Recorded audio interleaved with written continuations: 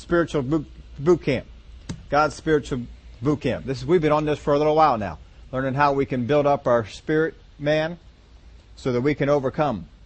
And we can do the things we need to. God wants us to build up our spirit man so that our spirit can connect with His Spirit on a regular basis. The more we build up our spirit, the more we hear from Him, the more we tap into that power of God, the more that we are able to do the things that He's called us to do.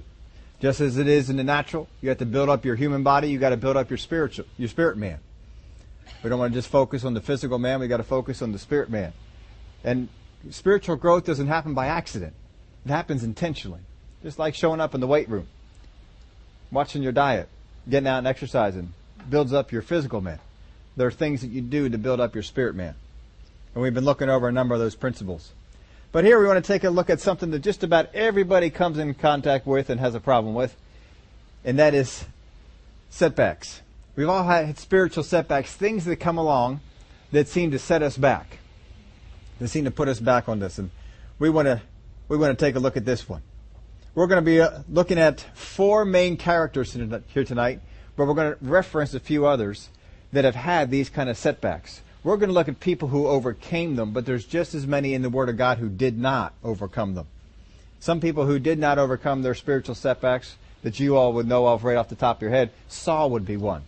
Saul hit a spiritual setback, but he never got past it and never overcame it and just continued on a bad path in his life.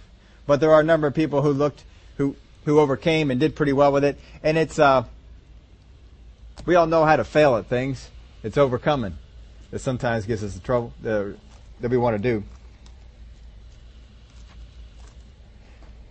Put in your outline this. Usually it is our wrong response to something simple.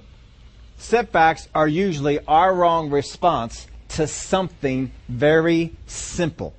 It doesn't have to be something complex. Most things that have set people back are not huge, complex things. They're usually pretty simple things, and they've set us back. But usually it's just our wrong response to it that's get us a problem. In this first part, we want to look at the setup. Every setback in your life has been set up. It's been set up. If you're a sports fan, any sport that you have, whether it be soccer, whether it be football, whether it be hockey, whether it be baseball, they all have things that they do to set up what they want to do. In football, you run a couple of plays that look like a certain play so that you can set up running that play successfully. In baseball, you set up the pitch you want to strike them out on by sending some other ones that look like it ahead of time. And other sports will do the same thing. Things in your setbacks in life have been set up, and you just haven't recognized the setup. Our response is generated by a buildup of emotions and not a reaction to a single event. We generally have been building up these emotions, and they've been building up, and then we have this reaction. You'll see this a lot of times in your own relationships, husbands and wives, parents and children, employers and bosses. How many times an incident has come up, and you get kind of fuming on the inside, but you suppress it, you keep it down, and then another incident, and then another incident, and then another incident, and then all of a sudden another one happens, and you just blow up. And you look at that and you say, wow, that is quite a reaction to this one simple thing, but it's not. It's actually a buildup of all this emotion, and it all comes out on this one part. And boy, once you get done that, don't you wish you could say, oh, I wish I could take back what I said. Oh, I said some stuff. Oh, I shouldn't have done that. And you wish you could take it all back, but you can't because you said it, and you did it. But it's the same thing in the spiritual realm. Sometimes we have done things, and it's been a buildup of stuff. We've got to learn how to get rid of that buildup and keep that from happening. So we're going to look at 4 individual setbacks. Here they are. Moses in Exodus chapter 2. We're not going to read over these scriptures just yet. We are going to come to a place where we're going to read some of these. But I'm just going to tell you about them. You all know these setbacks. If you've been studying the Word of God, these are pretty main stories. But Moses in Exodus chapter 2, he found out he is the deliverer for the Jews. And he sets out to do that, and he sees one of the Egyptians abusing one of the Jews. And so he goes in and he beats the guy up and he kills him. He realizes I am the deliverer. And then the reaction by the Egyptians wasn't good. The reaction by the Jewish people wasn't good. And he was kind of taken back by all of it. They all wanted him dead. They all wanted him out of the way. And so he just runs off to Midian. And he's out there for 40 years. in the desert. Is that a good thing for Moses? There's nothing that happened during those 40 years that prepared him for what was going on. It didn't make him any more or any less ready. Elijah in 1 Kings chapter 19. He just had that huge victory on the Mount Carmel. All the prophets of Baal, all the prophets of Ashtoreth are all gathered around, and they have that big fire calling ceremony. And his God answered, their gods didn't. And then he comes on back from that, and has the big prayer meeting, and the rain came, and he outruns the chariot. All these good things are going on. And then Jezebel says, "You'll be dead by tomorrow." And he runs off. He's scared. I'm not sure what it is that made that, but it's a buildup of things. He's been building up a lot of things. What is it that built up in Elijah that all of a sudden he couldn't face Jezebel and he's afraid of dying? John the Baptist is another one. John in Luke 7, we're going to read about that, where he's in prison. And one of the things that John said in his life was, he must increase and I must decrease. And that's exactly what was going on. But John decreased so much, he's got a couple of disciples around. Jesus is all the rest of them. Some of his own disciples left and followed Jesus. And now he's in prison. Everybody's forgotten about John. Everybody's over there with Jesus. And he sends a couple of his disciples on out and says, "Go ask Jesus if he's the one." But John himself said, "Behold, the Lamb of God which takes away the sin of the world." And now he's in prison and said, "Go make sure he's the right one." Go ask him if he's the right one. Because I'm not sure anymore. That's a setback. Peter in Matthew 16. You'll see this in other places too, but Peter brings Jesus aside and says, "Lord, don't be talking about dying. Don't be talking about dying." And Jesus says, "Get thee behind me, Satan." How many of you know that could be a setback for you? If somebody you know and really love and really care for says, "Get thee behind me, Satan," that could set you back a bit. So these are the 4 stories we're going to take a look at. But here's the things you need to understand. Setback, there are some footholds on the setbacks. Here's the footholds that they have. First off, a strong self-awareness. Spiritual setbacks have as a foothold, this is part of their setup, is a strong self-awareness. I know how good I've been for God's cause. I don't know about everybody else, but I know I've been really good for God. I know I've been faithful. I know I've been praying. I've been reading my word. Look at what I've been enduring. Look at how faithful I've been. A very strong self-awareness. Understand this. If you have developed in you, listen to words, have this building up on the inside of yourself, a real strong self-awareness. I know how good I've been. I'm not so sore about so-and-so, brother or sister so-and-so, but I know how good I've been. I've been doing all right.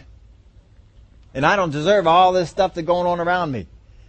You are setting yourself up for a setback. Don't blame God for it when it happens. You're setting yourself up for it. Here's the second one. Isolation. No one else is as faithful as I am. No one else is on the same page. No one else knows the Word of God like I do. No one else knows how to pray like I do. No one else knows God like I do. No one else has been doing this. We have this isolation. I am the only one who's been getting this way, who's been doing this particular thing. And you're going to see this in all of our examples here. Third one is God's apparent inaction.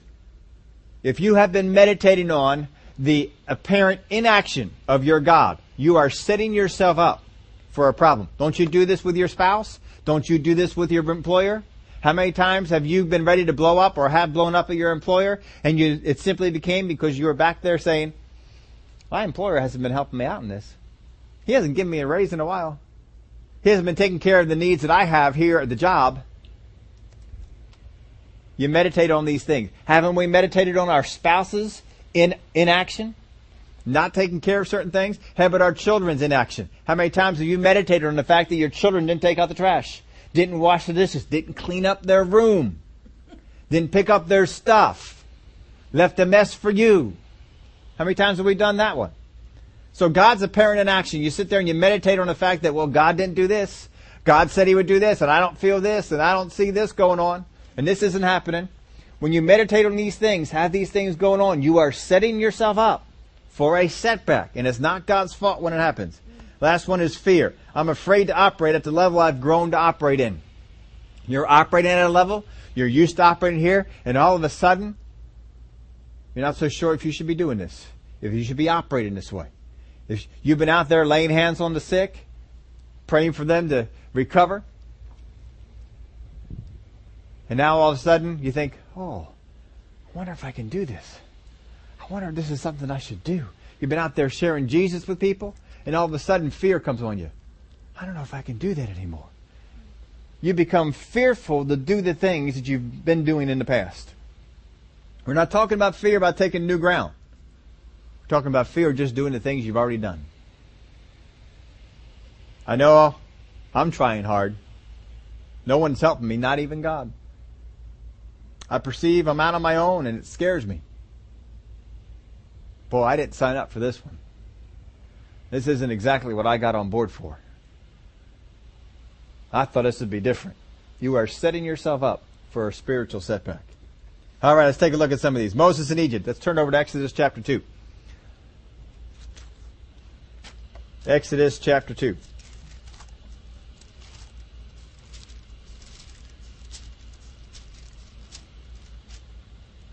We're going to pick up at verse 11. Now it came to pass in those days when Moses was grown that he went out to his brethren and looked at their burdens, and he saw an Egyptian beating a Hebrew, one of his brethren. Now he knows that they're one of his brethren. He wasn't born with this knowledge, and he was smuggled over into the Pharaoh's family, and somehow along the line he came to the knowledge of this, however it was. And so he looked this way and that way, and he saw no one. He killed the Egyptian and hid him in the sand. When he went out the second day, behold, 2 Hebrew men were fighting. He said to one who did the wrong, "Why are you striking your companion?" And then he said, "Who made you a prince and a judge over us? Do you intend to kill me as you killed the Egyptian?" So Moses feared, and suddenly surely this thing is known. When Pharaoh heard of this matter, he sought to kill Moses. But Moses fled from the face of Pharaoh and dwelt in the land of Midian, and he sat down by a well. Now the priest of Midian had 7 daughters, and they came and drew water, and they filled the troughs to water their father's flock. Well, we'll cover this part here in a minute. But take a look at this first part. First off, Moses has felt these are his brethren, and somehow he came to that knowledge. But then he also came to the knowledge that he was their deliverer. God was dealing with him and telling him, you are to deliver these people. They are your people, and you are to deliver them from the hold of Egypt. So he's wondering, how am I supposed to do this? What am I supposed to do to get this done? And he sees this battle go on. He says, well, this shouldn't be. If I'm the deliverer, I ought to at least stop this one. And so he gets in there to stop. He looks all around, makes sure that no one sees it, and he kills the Egyptian. And he thinks no one will know about this. But the next day, apparently it's known. Word is spread around. And word spread pretty fast. Moses killed an Egyptian. Moses killed. He went out there and he just killed him. And so the 2 Hebrew are fighting. And surely if the thing became known and you're Moses and you understand that God has spoken to you, you are the deliverer. Wouldn't they know it? But they apparently don't know it. And if they do know it, they're not receiving it. So here's Moses. I'm supposed to be the deliverer. I'm supposed to come in and help them to get out from all this oppression. And they're not receiving this ministry. They don't seem to want me to deliver them. And God didn't seem to help out. I mean, I'm over there doing all that I can. Where was God? Where's God in all this? Doesn't he see I'm out there trying to deliver the people? And then he becomes fearful to do the things he's always done. To go in and out amongst Pharaoh, amongst the Egyptians, amongst the Jewish people. He's fearful to do what he had always done before. And he flees and he leaves. He gets out of there. You see how all these attitudes are working in Moses. And he's confused right now. I thought I was supposed to be their deliverer.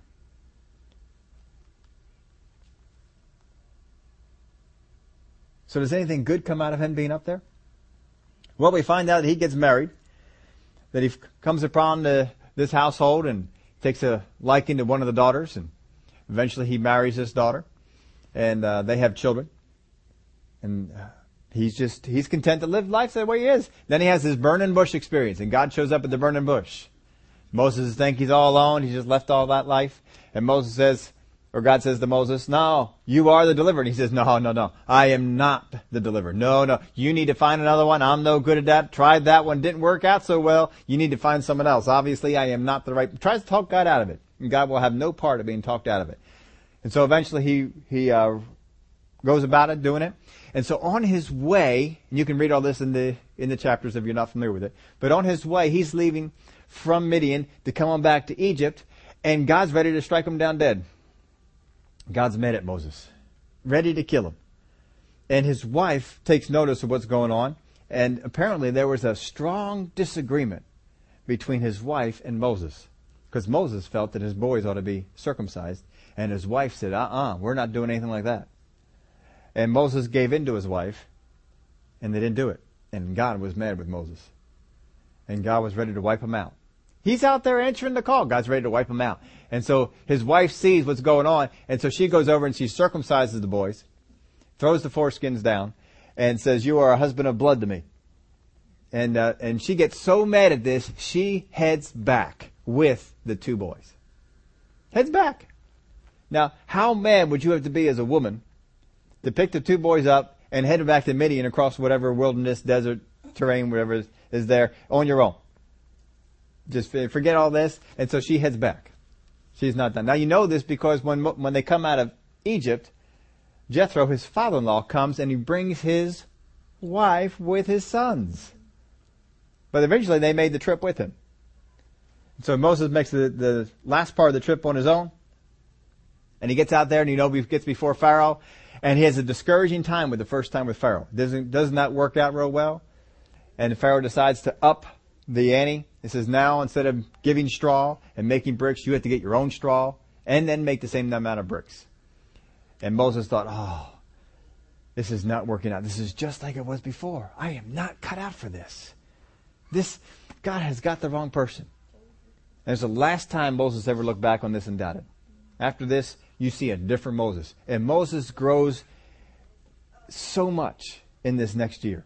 He grows so much. He goes from God being just a distant player in his life to being able to see God face to face. Asking for that. He has a tremendous relationship with God.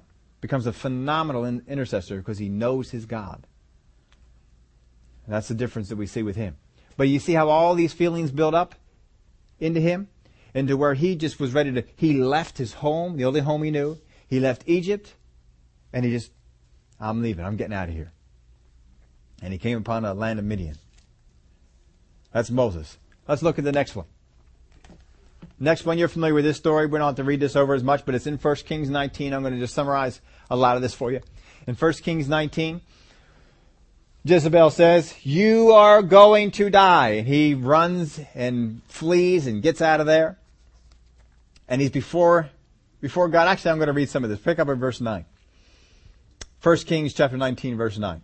And there he went into a cave and spent the night in that place. And behold, the word of the Lord came to him. And he said to him, what are you doing here, Elijah? Now understand, the reason he is there is because God has led him. God gave him special cakes. Special cakes. That eat this. Angel woke him up, eat this. He ate it. Angel woke him up again. Eat this. He ate it. And on the strength of that food, he went 40 days into the wilderness. That's a long distance. What are you doing here, Elijah? I'd be saying, well, this is where you told me to come. But that's not quite the answer he gives. So he said, I have been very zealous for the Lord God of hosts. For the children of Israel have forsaken your covenant, torn down your altars, and killed your prophets with the sword. I alone am left, and they seek to take my life. How's he feel? Strong self-awareness. I have been very zealous for the Lord. I'm about the only one on your side. Isolation. No one else. They've killed all the other prophets off. The rest have fallen away. I'm the only one out there doing this stuff for you. God's apparent in action. I'm the only one working on this. God, you haven't done a whole lot. I mean, he did show up with fire. He did show up and finally bring the rain over after he prayed. But, apparently we forget a lot of those things. I'm it. Then he said, go out and stand on the mountain before the Lord, in verse 11. And behold, the Lord passed by, and a great and strong wind tore into the mountains and broke the rocks in pieces before the Lord. Now that's some kind of wind that breaks rocks. But the Lord was not in the wind, and after the wind an earthquake. But the Lord was not in the earthquake. And after the earthquake a fire. But the Lord was not in the fire. And after the fire a still small voice. So it was when Elijah heard it that he wrapped his face in his mantle and went out and stood in the entrance of the cave. Suddenly a voice came to him and said, what are you doing here, Elijah? And he said, sometimes we just don't learn the lesson real well. Apparently God didn't hear the first time. We need to say it again. I have been very zealous for the Lord God of hosts because the children of Israel have forsaken your covenant, torn down your altars and killed your prophets with the sword. I alone and left, and they seek to take my life. Now, if you give the exact same response 2 times to the same question, how many know it's not the first time you said it?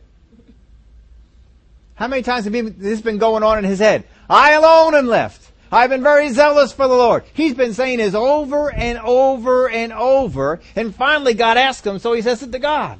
But he's been saying it over. He's rehearsed this. He's got it down.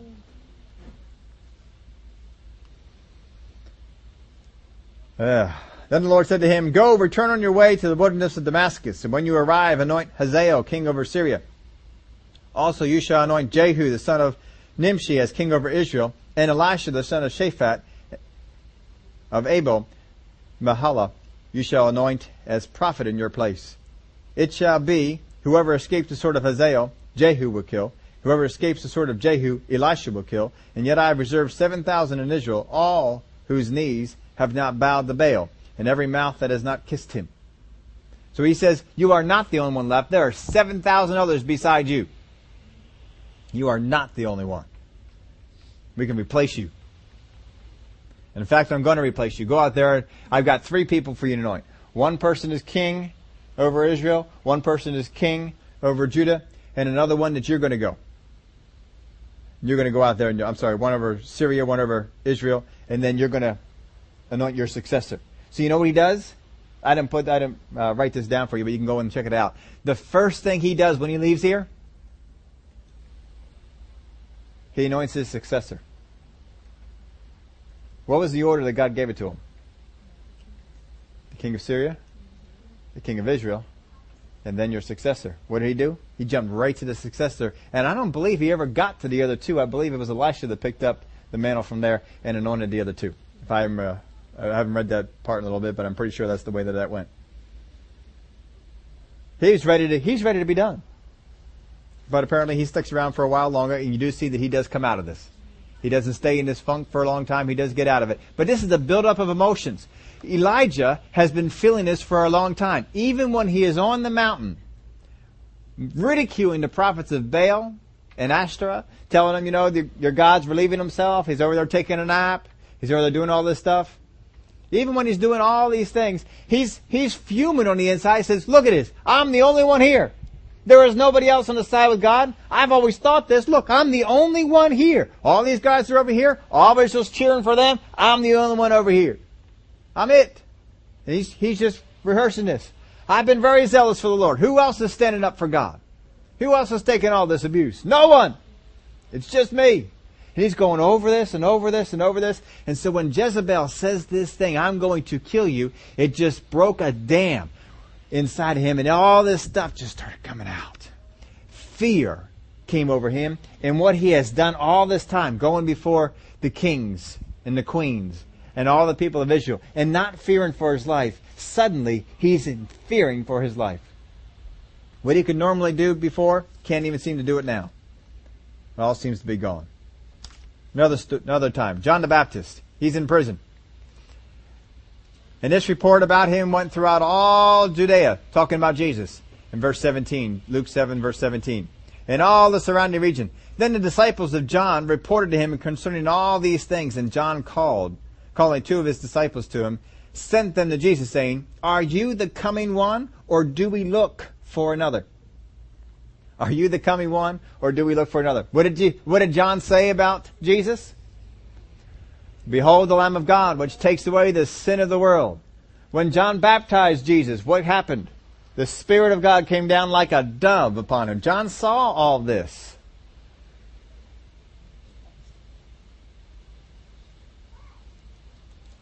When the men had come to him, they said, John the Baptist has sent us to you, saying, Are you the coming one, or do we look for another? In that very hour he cured many of infirmities, afflictions, and evil spirits, and to many blind he gave sight.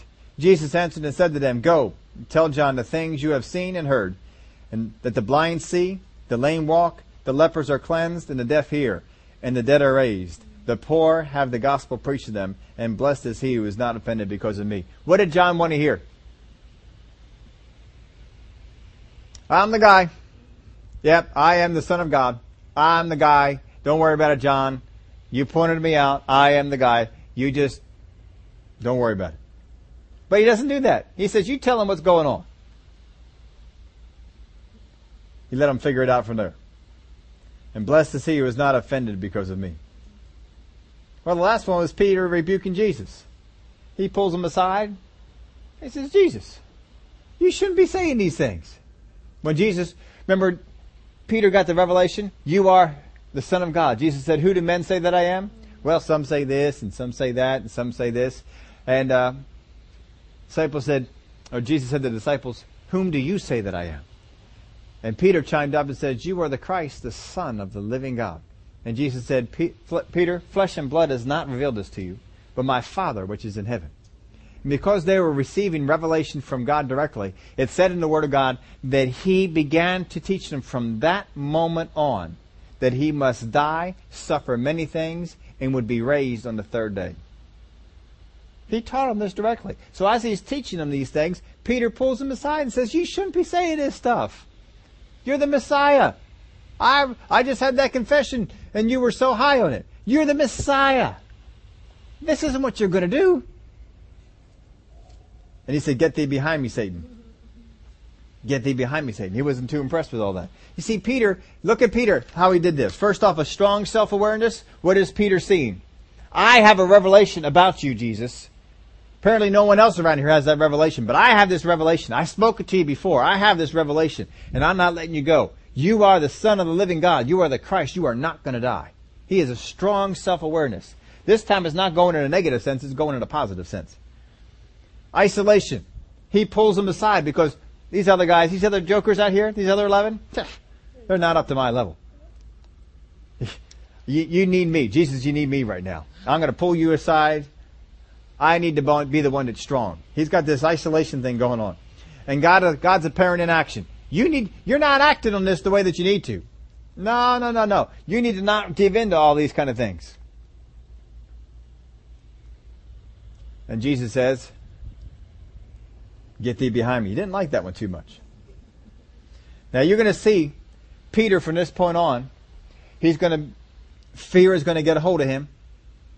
He's going to go up and down. We got a few more ups and downs with Peter. But fear is going to really get a hold of him when Jesus is going to the cross. But he will get out of it. Let's take a look at the comebacks. We have isolated the problem. Moses at the burning bush is the comeback part here. And he had some things to overcome with that.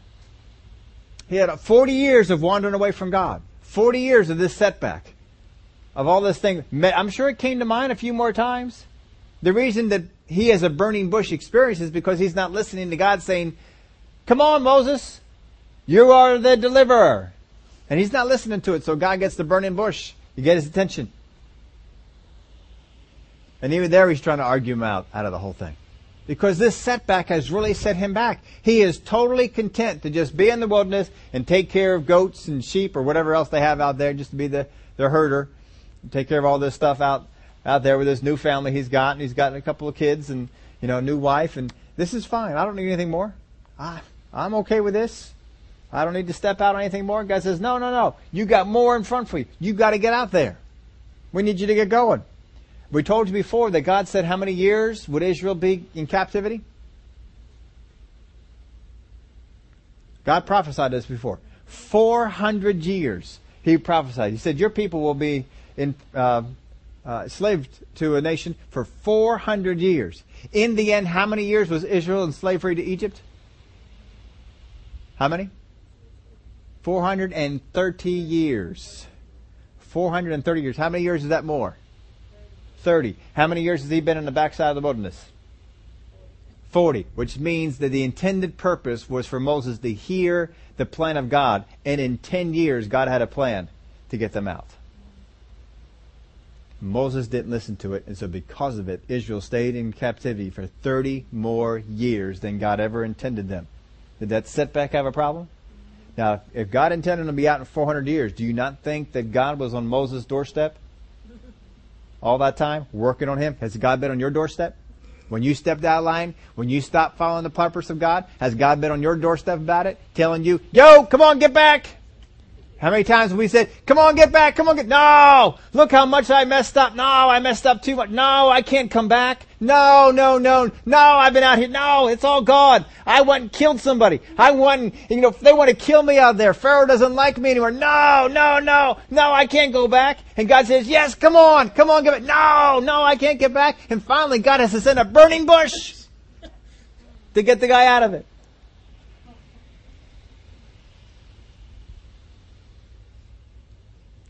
You just off the character here, but God called Paul into the ministry he was in from the time he was born. God didn't suddenly dawn on him, you know what? What am I thinking? Paul! He'd be great! Let's get him! This is not new! God had this from the early days. He planned this for Paul. Paul went in the wrong direction. He had some setbacks along the way. He went in the wrong way, and God says, we got to do something drastic. We're going to get this boy back on the right path. Let's just stop him in the middle of the road. And he got him back. All those nasty things that Paul did, and God says, I still need you doing what I called you to do. Get out there and do it. Doesn't matter how much we messed up in life, ever. God says, get back. Come on, I got a plan for you. Get back. You can still accomplish the plan. If Paul could mess up as much as he messed up and still get back and accomplish the plan of being God's apostle. If Moses could mess up as much as he messed up and be on the backside of the wilderness for 40 years and cause God's prophecy to be 30 years late. Wow. How would you like to have that on your head? You caused God's prophecy to be 30 years late. Because God is not off. Remember when Daniel was studying the things of Israel and the punishment, and he finally figured out how long they would be in captivity? Oh, I see it. I see 70 years have been determined for us to be in captivity. That means we're about done. And God says, yep, you are about done. 70 years, and they were out on 70 years. Wasn't 71, wasn't 72, they were out. God is punctual. It's man that messes it up sometimes. I'd just like to be Moses in heaven. God says, what about that late prophecy? Whose fault was that? It's mine. It's me. It wasn't God's fault. It wasn't his fault. So God's working him all this time, and he's ignoring it. And God finally gets him with the burning bush, and he's almost ready to walk away from it again. After the first plague falls. Or not the first plague, but the first signs didn't work out. He's ready to walk away from it again. And God gets him back. And you find a new Moses at that point. A different Moses. Things change on the inside of him. And he grows with leaps and bounds from that point on. You do not see him turn back ever again and doubt the direction God has put him. Elijah at the cave.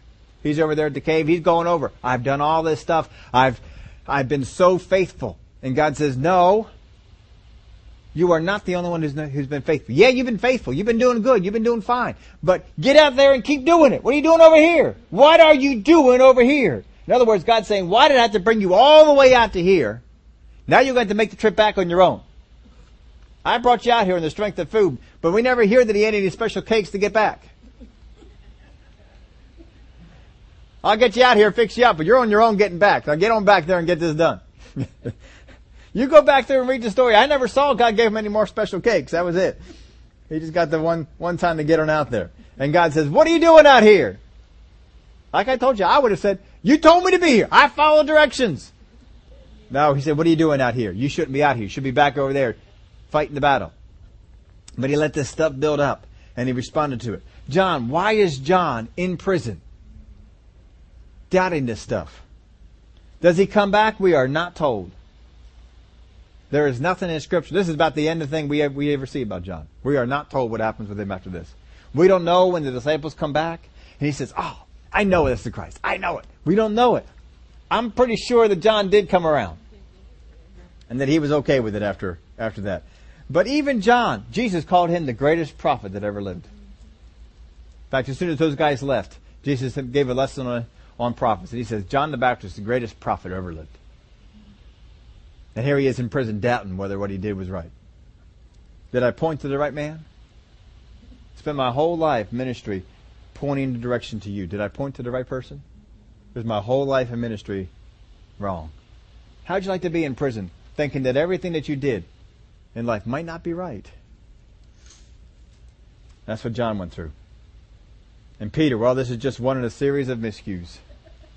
Just a whole mess of them. He just miscue after miscue. But once he gets right, he stays right pretty good. I mean, in the book of Acts, we have a couple of times he got off, but he's over there. He's hearing from God. He's doing okay.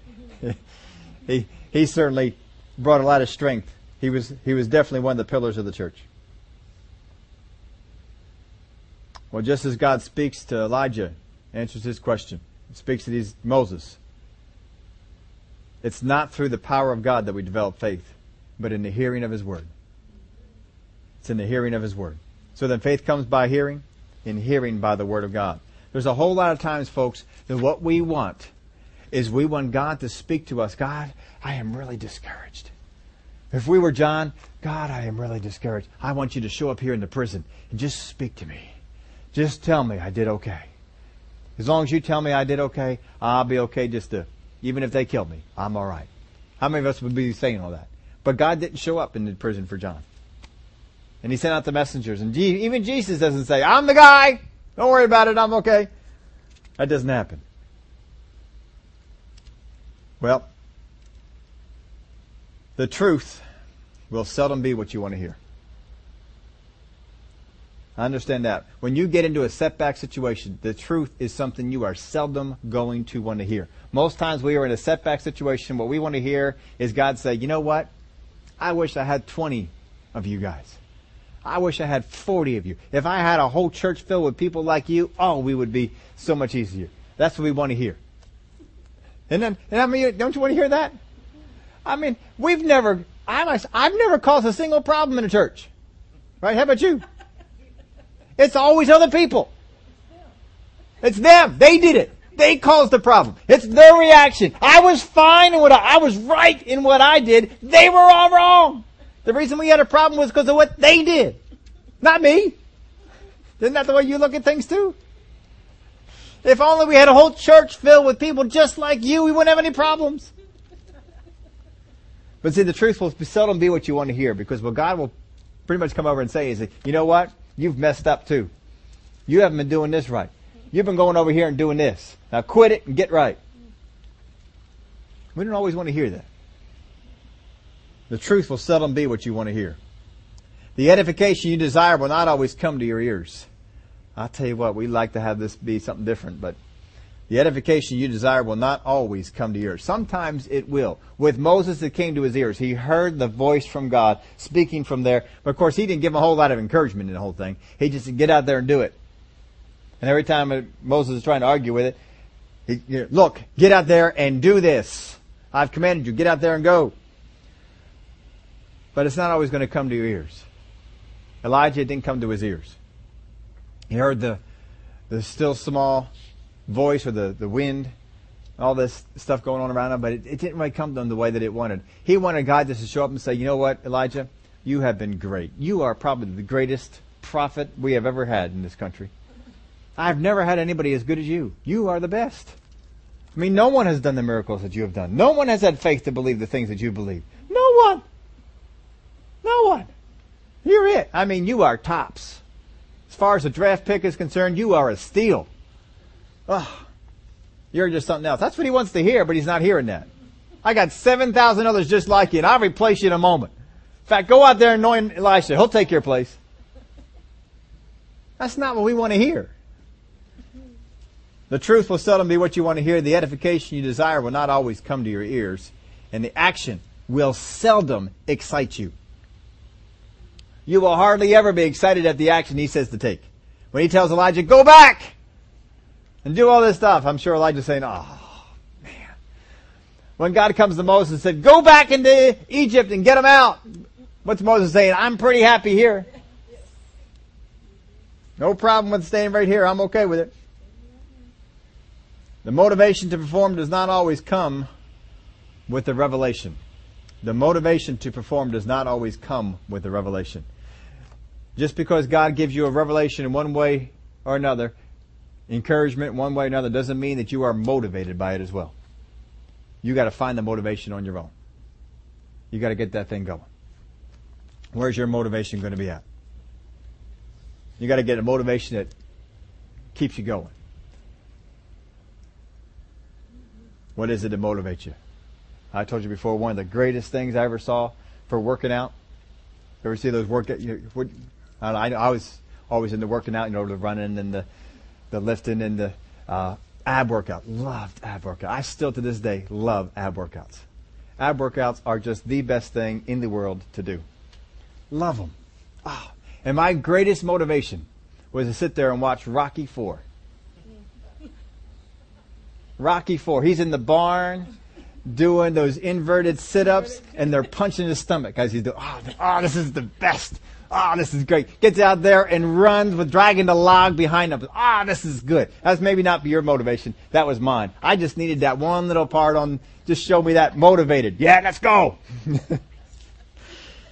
But understand the motivation won't always come with what the revelation God gives you. You got to get out there and you got to get your motivation. But get motivated. Do what God has said to do. Don't sit there and think you can blame this on God. God, I didn't do what you called me to do.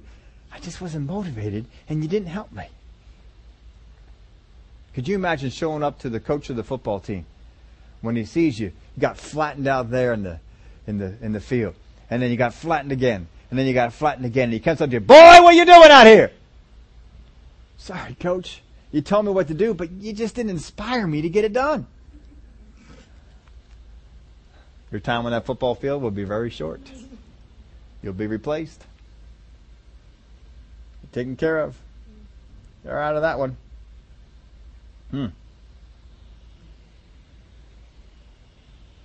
Motivation to perform does not always come with the revelation. Team up with God, folks. Team up with God. You can overcome any setback that has been in your life. Anything that has gone on in your life, you can overcome it. There is not a single setback that you have faced, whether you have caused it, other people have caused it, it makes no difference. There is not a single setback that has come across your life that you cannot overcome. If Paul could overcome all the setbacks he did, watching Stephen get stoned, inspiring the death of Christians, one after another, Roman, the cities, having papers to execute Christians. And he could come back from that. If Moses could come back from what he came back from. If Elijah could come back from running from the queen. How would you like to be that way? Stand up to the king but run from the queen. We've been having a lot of talk about man cards. I think that'd get his man card pulled right there. That'd be it for that. But he came back. And you'll see him in a few stories later, standing in the field with the king and rebuking him for seizing Naboth's vineyard. And pronouncing the punishment on him. That's bold. For people who want to kill you. He's basically saying, here I am. Here I am. Come on. Nah. There is not a single setback that you cannot overcome. No matter if it's your doing or someone else is doing. God will bring you out of it. But if you are going to develop spiritually, you're going to have to overcome the setbacks that have come about. And you will overcome them. You can overcome them. You got to dig down and find some motivation to get that thing going. But you can overcome it. But don't think that any of your excuses sitting out before God, well, God, I'm no good at this. Well, God, you didn't do this. Well, God, no, He don't want to hear it. God is not into hearing excuses. He wants to see us turn it around. We gave you a couple of examples here of people who were successful in getting past their comebacks. David had a lot of setbacks in his life, and he overcame all those. Some of them held him back a little longer than others, but he overcame them, and he got past. Yeah, there's a whole number of people. And you can go through and just begin to think of the stories. What kind of setbacks did they have in their life? What kind of things happened? Abraham, didn't he have some setbacks in his life?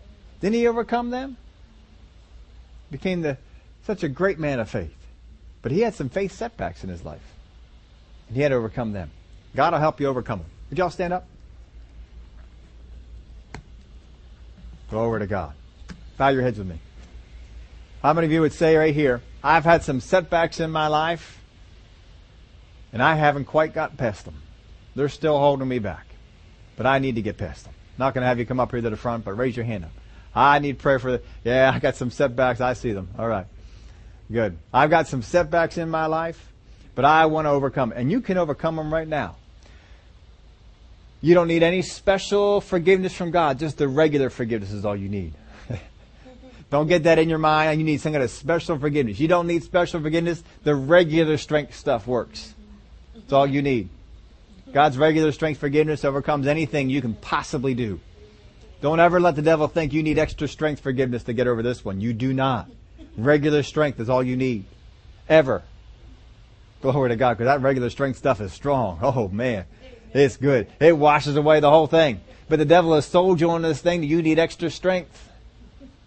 Super strong. No, you don't. Regular strength. Father God, I thank you that regular strength forgiveness has forgiven me today. I thank you that there is nothing that holds me back in life. I've let this setback hold me back. I've let this way of thinking hold me back. I'm not letting it hold me back anymore. Glory to God right now. In the name of Jesus. I'm moving forward past this. I am moving forward past this. I will not be held back by these things anymore. I am going forward. I am going strong.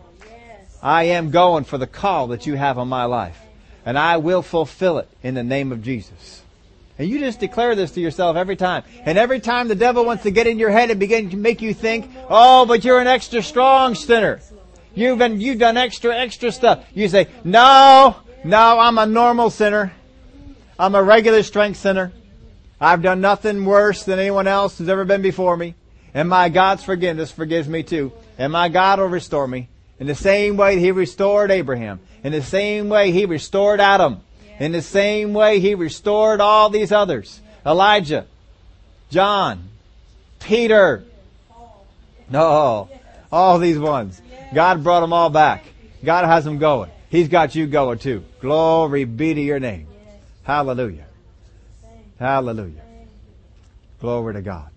Now there's two ways you can go with this. One is that sometimes these setbacks have held you back from following the call of God on your life. You're still following God, but the setback has you from following the call. See, Moses still followed after God, but he wasn't following the call. Paul not only wasn't following after God, or the call, he wasn't following after God. He didn't follow after any of them.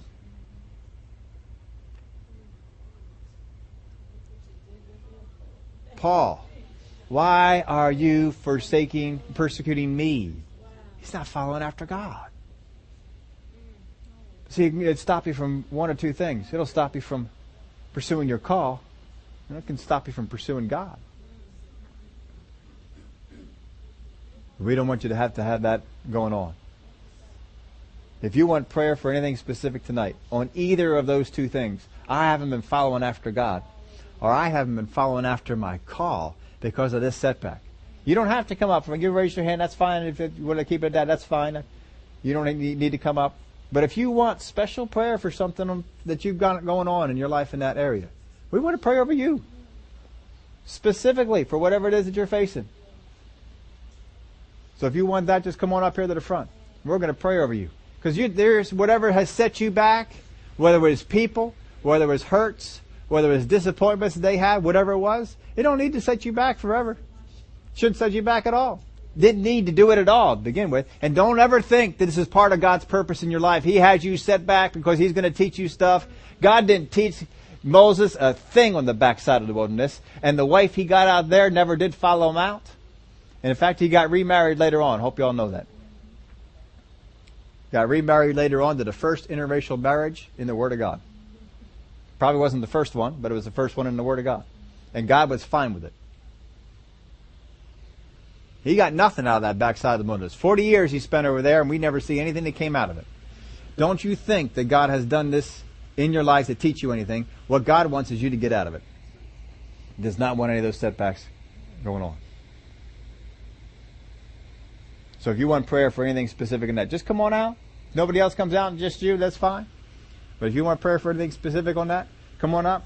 Whether it be towards your calling or just following after God. Because setbacks will hold you back from both. Can hold you back from both. Don't need to, but they can. Glory to your name, Father.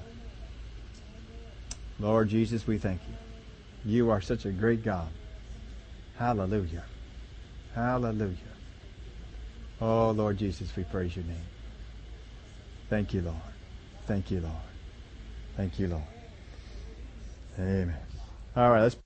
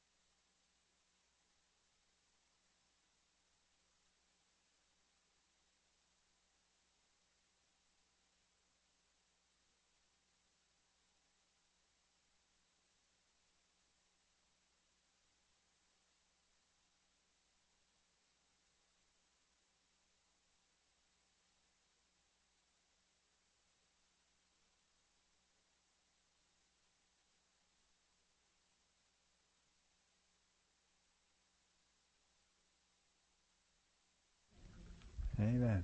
All right. Well, we ended this one a little bit different than we usually end them, but I'll tell you what, it's so important. Don't let these setbacks get you back. The devil's just been lying to people left and right, telling them, well, you're done with ministry. You can't ever get back. Oh, you sure can. Mm-hmm. If Moses could get back after all that, after causing God's prophecy to fail for 30 years, to be extended all that time. Oh. God brought it about. God says God wasn't messing with it. And there's other ones too who made some big blunders. Jehoshaphat made one of the biggest blunders in the entire Old Testament. Y'all remember that one?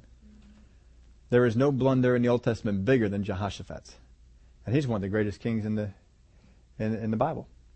But Jehoshaphat decided to marry an enduring line to a cursed line. And boy, did he put God in a pickle. What was God going to do? Because Jehoshaphat joined in union with an evil king that God had said, all your descendants shall die. But Jehoshaphat's descendants were to live on forever. Biggest mistake, I think, in the entire Old Testament made by one of the best kings we know. All of us can pull off some real nasty mistakes. Let's understand that. That's all right. We serve a great God. Like I already told you, regular strength forgiveness is all you need. God don't need extra strength. Amen. I used to work for a company called Kelchner's Horseradish, and most of you know all that. And we used to get letters written in and said, why doesn't Kelchner's make an extra strong horseradish? And they would tell me their answer to all that. Well, we don't need to.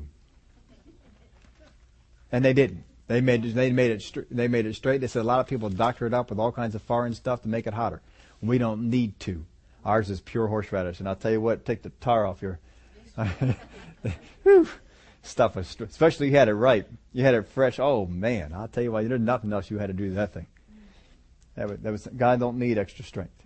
Regular strength forgiveness is all he needs. Don't ever let the devil tell you need anything extra, anything different.